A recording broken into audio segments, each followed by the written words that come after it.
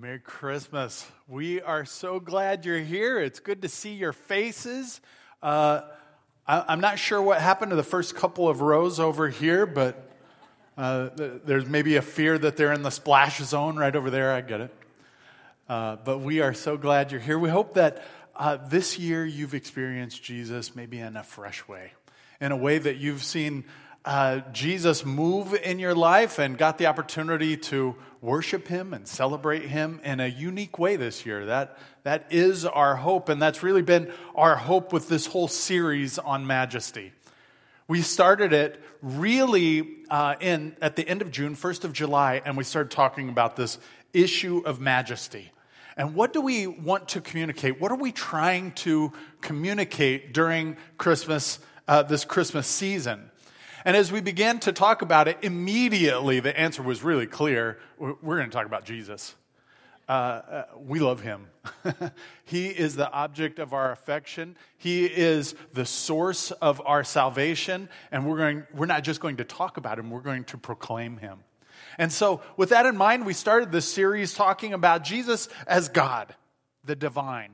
Then we looked at Him as the Savior. A couple of days ago, we talked about Him as the King, the God who came in the flesh. Today, we're going to look at Him as our model. And next week, we're going to look at Him as our victor. So that's where we're going in this series. But the intention is to experience Jesus in a fresh way. Or maybe in a way that we have, but it's just been a while. In the midst of darkness, we hope that you sense God's light. In the midst of a time that is discouraging, we hope your heart is encouraged by Christ Himself. With that in mind, would you join me as we pray?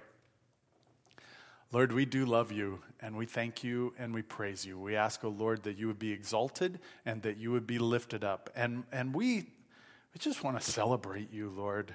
We're so thankful for how You move in our midst, how You speak to us, and sometimes through us, and sometimes in spite of us. Lord, we're amazed at Your goodness. We're thankful, O Lord, for what You have done and what You are doing and what You will do. And we come with an anticipation, looking forward to this next step of faith. Whatever that is for us, Lord, we ask that You would move in this place, that You would give us eyes to see, ears to hear, and a heart to understand, and that You would be glorified and honored. We love You. And it's in Jesus' name we pray. Amen. Amen. We're going to be in Philippians chapter 2 primarily. And as you're turning there, I want to identify something about this particular book, that Paul is the author, that Paul is in jail when he's authoring this.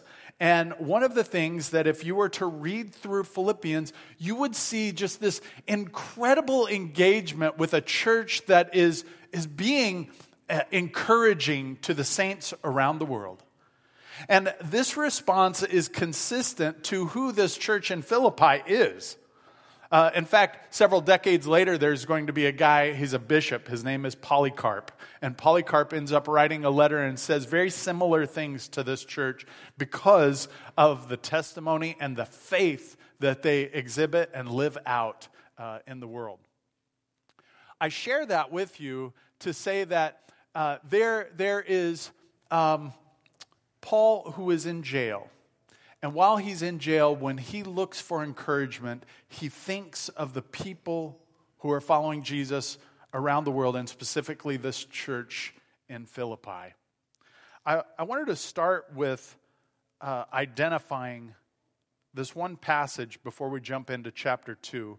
It's found in chapter 1, verse 27, and it really sets the stage for what we're about to read. It says this: "Only let your manner of life be worthy of the gospel of Christ."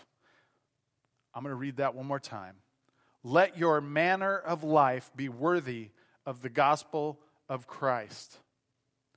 I'm going to stop there. Paul focuses on that, and he calls the church to that.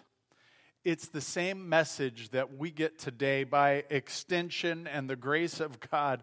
It is still the call that we have to live a life that is worthy of the gospel of Jesus Christ. And to do that, I'm going to suggest, is going to have to be very purposeful. We're going to have to choose that life. In fact, we're going to have to purposefully enter and engage in that life. It's not a passive faith that we've been given.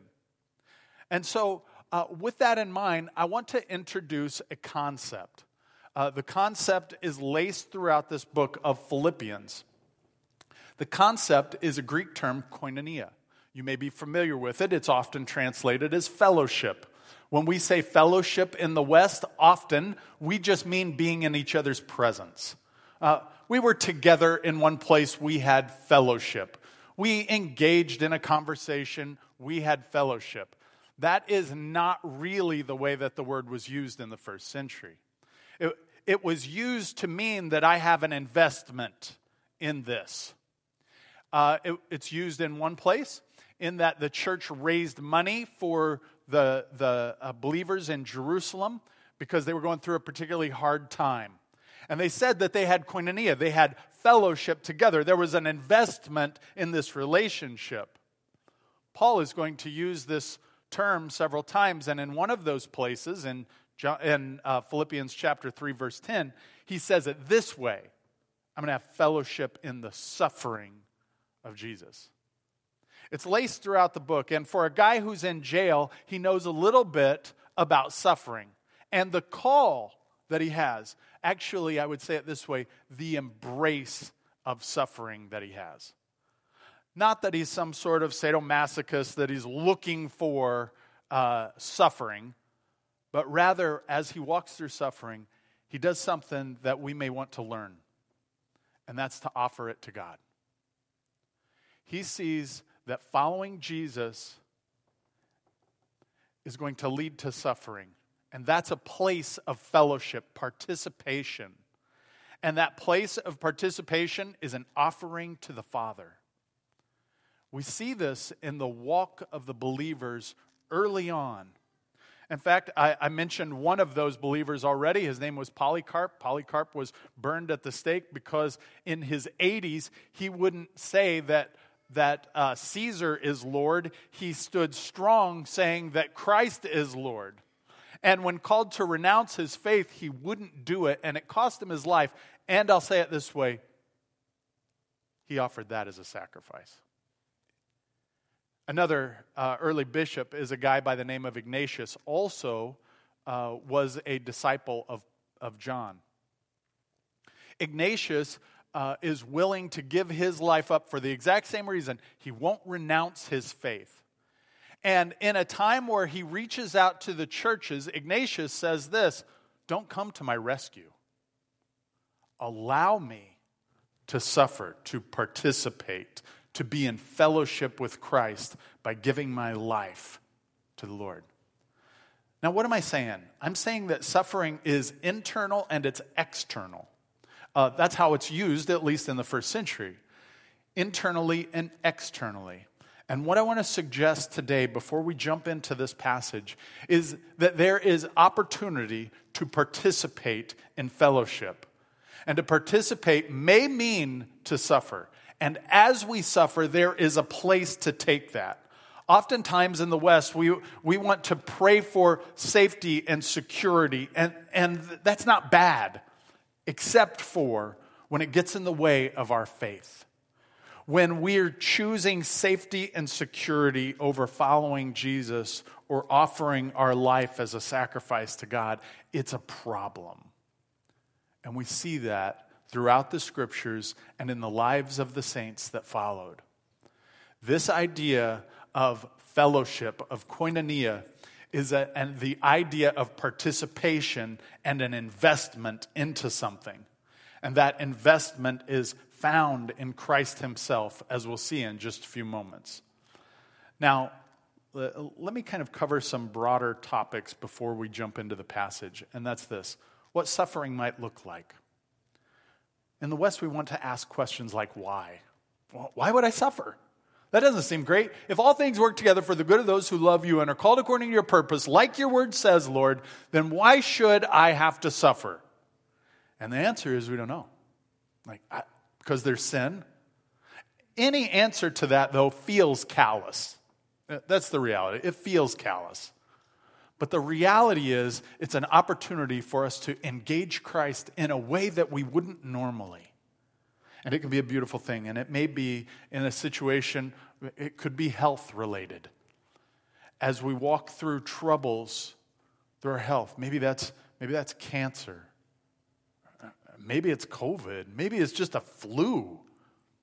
But to offer those moments as an opportunity for God to have his work is a beautiful thing, and what the church has been called to fellowship even then. Not to reject God because we're going through a tough time, but to embrace him. This idea of suffering is also internal, and it can happen because maybe we've been wounded. Maybe we've been wounded in relationships, or maybe we've been hurt physically or emotionally or spiritually, and it's an opportunity to offer it to the Lord.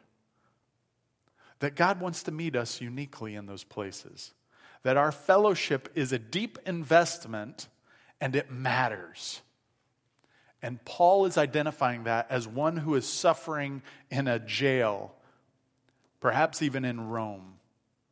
And as he's suffering in this jail, he's saying, but my joy is complete in Christ because of you. And we'll see that as we walk through this passage together. We're in Philippians chapter 2, and we'll start in verse 1. And this is what it says. So if there is any encouragement in Christ, any comfort from love, any participation in the Spirit, that's that word koinonia right there, participation. It can also be translated as fellowship. It's an investment in whatever it's referring to. In this case, the Spirit. It's an investment in the Spirit. Any affection and sympathy, complete my joy. Bring it to fruition by being of the same mind. If you're using your Bibles right now, if you have it in front of you, I'd encourage you to underline that word mind. It's actually in a verb form there, and it's connected to the noun form, which is phronema. Phronema, as we talked about a few weeks ago, is a word that means worldview. It's translated as mind, but maybe a contemporary word for it would be worldview. And so in this particular passage, let me find it here. Did I just forward it? Well, thank you so much for your encouragement and participation. Complete my joy by being of the same mind. Complete my joy by being of the same mind. So again, there is a mindset, there is a worldview that looks a little bit different, and we're going to dig into that a little bit more. Having the same love. And the idea behind this word love is non-transactional. So, in other words, I'm not loving you because you're loving me. It's not based on that. My love comes from somewhere else, and I can't not love, is the idea behind this word. I give it because I can't not give it. Being in full accord or in harmony, that's what that phrase means, in harmony. And he connects it again with that phronema, that worldview, and of one mind. Do nothing from selfish ambition or conceit, but in humility count others more significant than yourselves. Let each of you look not only to his own interests, but also to the interests of others. Have this mind among yourselves, which is yours in Christ Jesus. Do you see that word mind keeps coming up? Who, though he was in the form of God, did not count equality with God a thing to be grasped, but emptied himself by taking the form of a servant, being born in the likeness of men.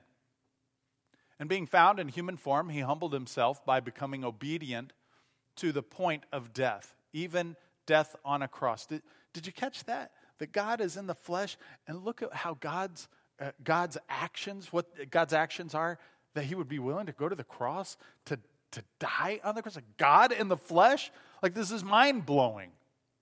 Therefore, God has highly exalted him and bestowed on him the name that is above every name, so that at the name of Jesus every knee should bow in heaven and on earth and under the earth, and every tongue confess that Jesus Christ is Lord, to the glory of God the Father. Jesus is our model.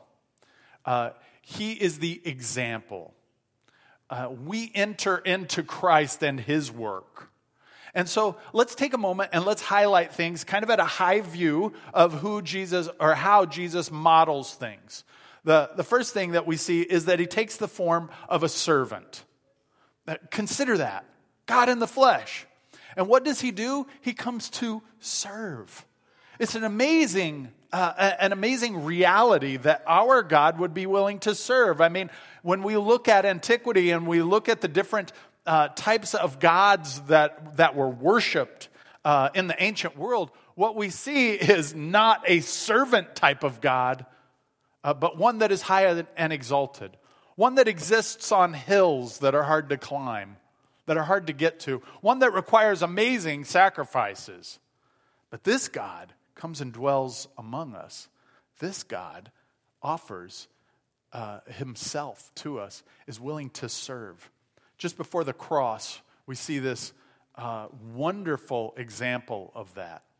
Jesus has his disciples, and he washes their feet, reminding them that there is this world will soil you. It will get you dirty, but allow me to cleanse you. And that's the work of Christ in cleansing his disciples, and the response that we have as his disciples looking at Jesus as a servant. This time of year, especially when we consider his majesty, we also consider the manger, and we see this amazing juxtaposition. And we see it again when we consider Jesus as our model. Not just that, but the broader principle of this, Jesus gave his life and death for others. Consider that. So it's not just a passive thing that occurs. Jesus one day dies on the cross. But rather, every day is a purposeful day, is filled purposefully with serving others and caring for others in a walk that takes him knowingly to the cross. And then he gives his life for me and for you because of my sin and because of your sin. And Jesus is willing to do that. Let us not miss the model, because this is what we're called to follow Jesus as the model. So let's consider that. Paul says, if there's any encouragement in you, any comfort, the word encourage means to give courage. How many of you know that in these days we need courage? Like, this is a dark world and is dynamically opposed to our faith, perhaps in ways that many of us haven't seen.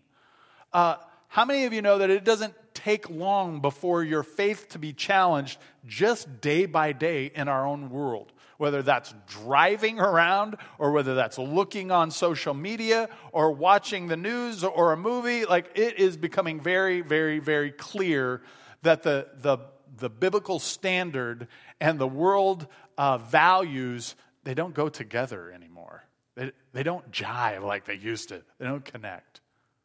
And we live in a time where we need to do something about that. So before we jump into how do we give courage, it's important for us to distinguish something. Because where we're about to go in this conversation is this. It would be very easy to go, oh, well, if I just do these things, then that's great. So I've said this before, I'll say it again, I will say it in the future, no doubt. This is not behavior modification. It can't be behavior modification. Behavior modification is a response like this. I don't want the consequences of being found out, therefore I won't do that. That's behavior modification. Or, I like the rewards of doing those things, therefore I will do those things. It's behavior modification. Or, there's spiritual transformation. Spiritual transformation looks dynamically different. It comes with a conviction.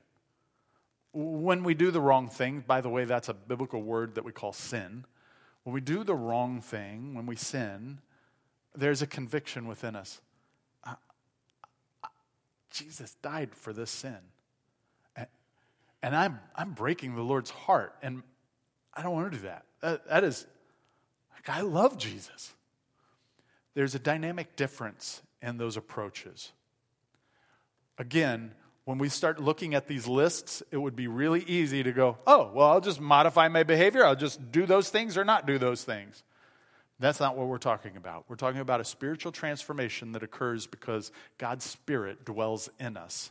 And because God's Spirit dwells in us, we don't want to hurt him. We love Jesus. We don't want to wound him. We're thankful for the sacrifice that he gave. And motivated by that, there's repentance. So let's take a look at this. Give courage. Paul is telling the church this. Give courage. You are encouraging. Continue to give courage. Continue to give comfort. How do you do it? Well, he says it this way. He identifies a few things. The first one is this, that we would have the same mind. Again, that's that idea of a worldview. It's connected to and associated with Jesus. So here's what we're asking. Is my worldview the same as Jesus? Do I see the world the same way that Jesus sees the world? Do I live out that worldview the way that Jesus lived it out? You and I are not going to die on the cross for everyone's sins. We are not God. That is not our role. However, we do follow the God who did that.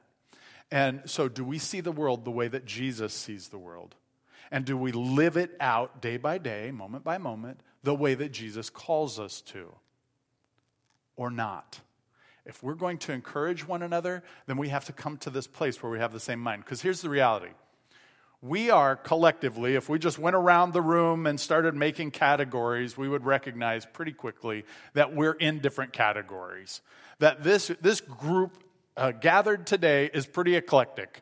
Socioeconomically, we're probably all over the place. Our backgrounds are all over our education is all over the place.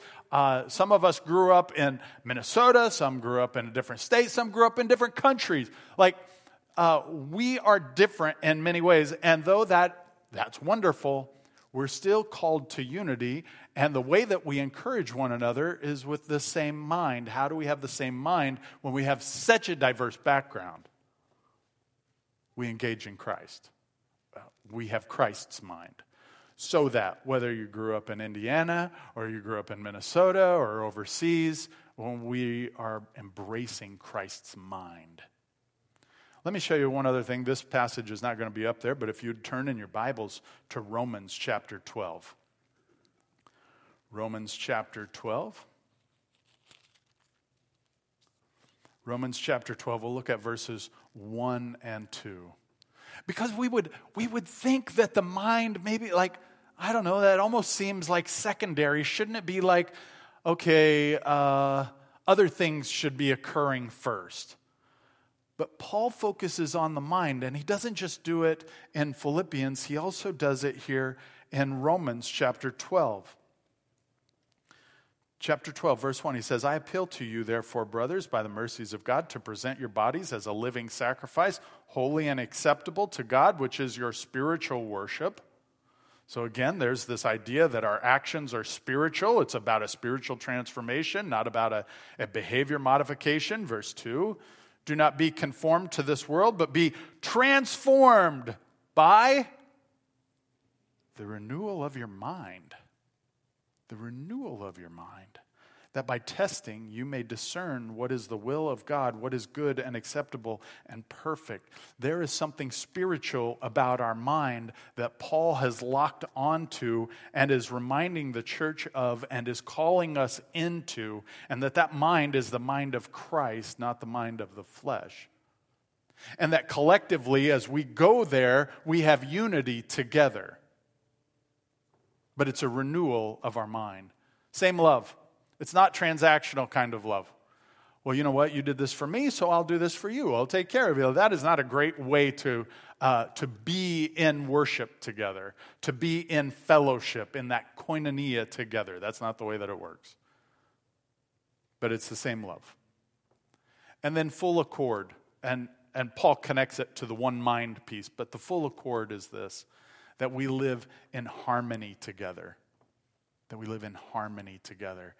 Jesus, just again, before he goes to the cross, he has this prayer in John chapter 17. And in John chapter 17, in this prayer, he says, Father, make them one as you and I are one, that the world may know that you sent me. So, the best evangelism is what Jesus prayed, that we be one. How do we be one? One accord. We live in harmony together.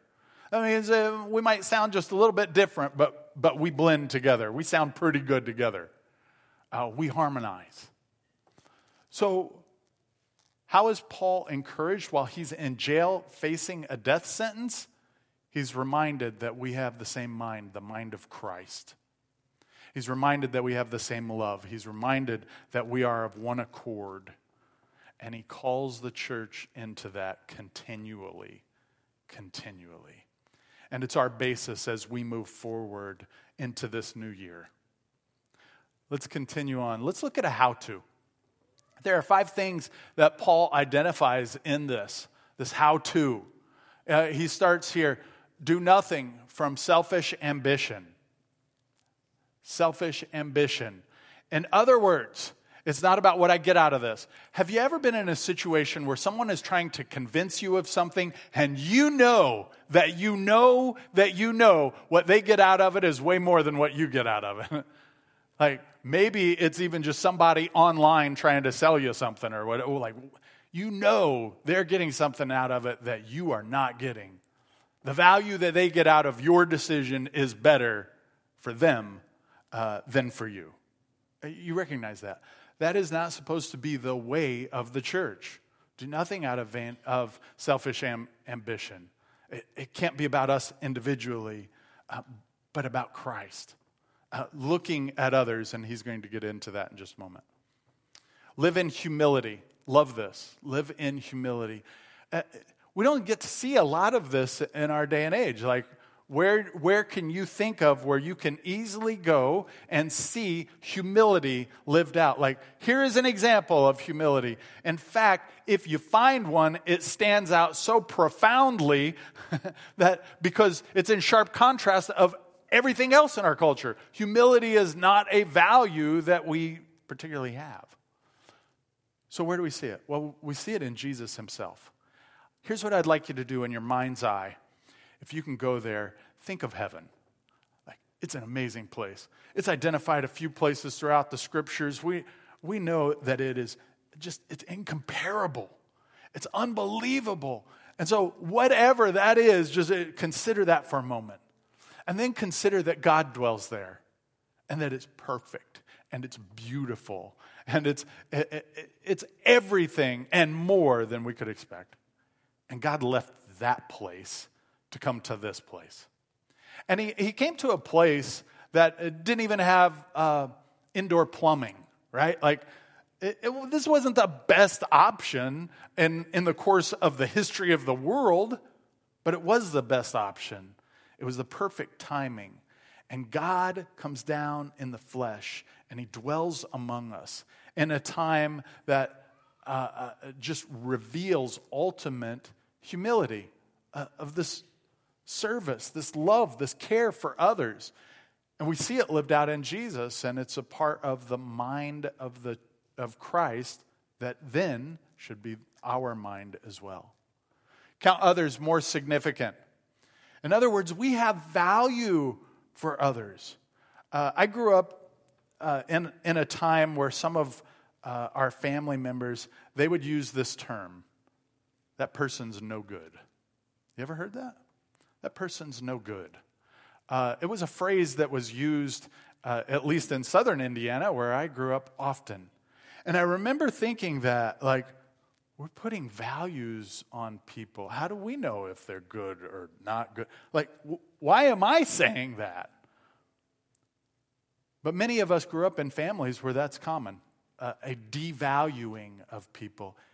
Here, Paul reminds us that we're actually supposed to count others more significant than ourselves, that there is a value in them because they're created in the image of God. And in humility and following Jesus, we have a responsibility to love them that way. Look towards the interests of others and your own interests.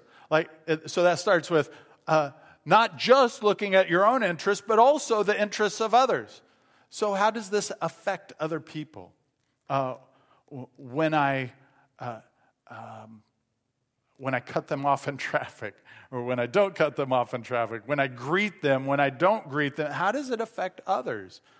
We're called to being conscious of that sort of thing. And then to re-emphasize it once again, Paul reminds us, have the mind of Christ. It's going to take some work. It's going to take some work. Are we willing to do it? This Christian faith is not a passive faith. It doesn't just happen. Like one day we wake up and, oh, man, I am so much like Christ, it's amazing. Nope. It takes some work. And what Paul is telling us is that work begins in our mind and embracing this worldview that is Christ's worldview. How does Jesus see this? How does Jesus live this out? And so with that in mind, I want to transition our hearts to communion. The worship team will be coming out in just a moment, and let me remind you a few things that communion is. One of the beautiful things is that it symbolizes the sacrifice that Jesus gave for us, that we could have life. But not just that. It also reminds us that we're in this together. We're participants. We fellowship together in this sacrifice, and we live it out. We're called to participate. Just before Jesus went to the cross, he instituted what we call the Lord's Supper, communion, the Eucharist. In establishing that, he calls his people to participate in it. But there are some instructions we're given. The first is this, that it's for believers. So for those people who are saying, I am a follower of Jesus, then this is for you. If you're not a follower of Jesus, we love you, but this just isn't for you. It doesn't even make sense without following Jesus. Then we're also called as believers to this, and that is to examine our hearts. So is there any unconfessed sin that needs to be addressed? And to confess it. What I'd like to do, if we could go back to that previous slide. I probably am the one who did that. I apologize. There it is. What I'd like to do is walk through these questions with you just briefly before we enter into this time of communion. Here's the first one. Do I have the same worldview of Jesus? If not, why? What needs to change? Let me make a suggestion that if we're transformed by the renewing of our mind, then we need to feed our mind. And so we're stuck with asking the question, how are we feeding our minds? So are we feeding our mind with the Word, with biblical truths, or are we binging on garbage?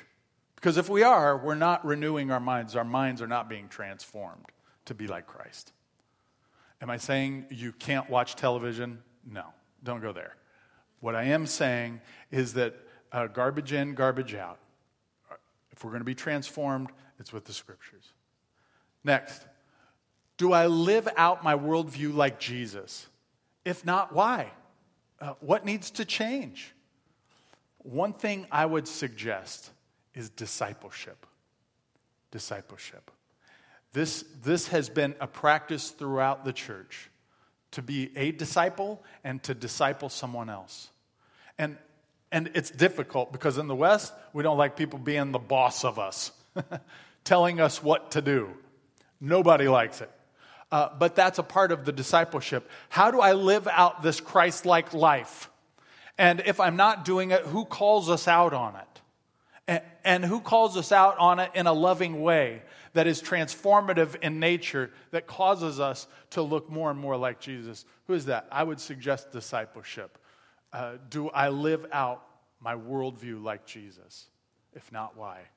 And what needs to change? As you consider that and prepare your hearts for communion, here's how we practice it here. That if you go to the carpeted areas and go to the station that is closest to your section of the row you're in, that's helpful. And then return on the outer edge back to your seat. That's how we go.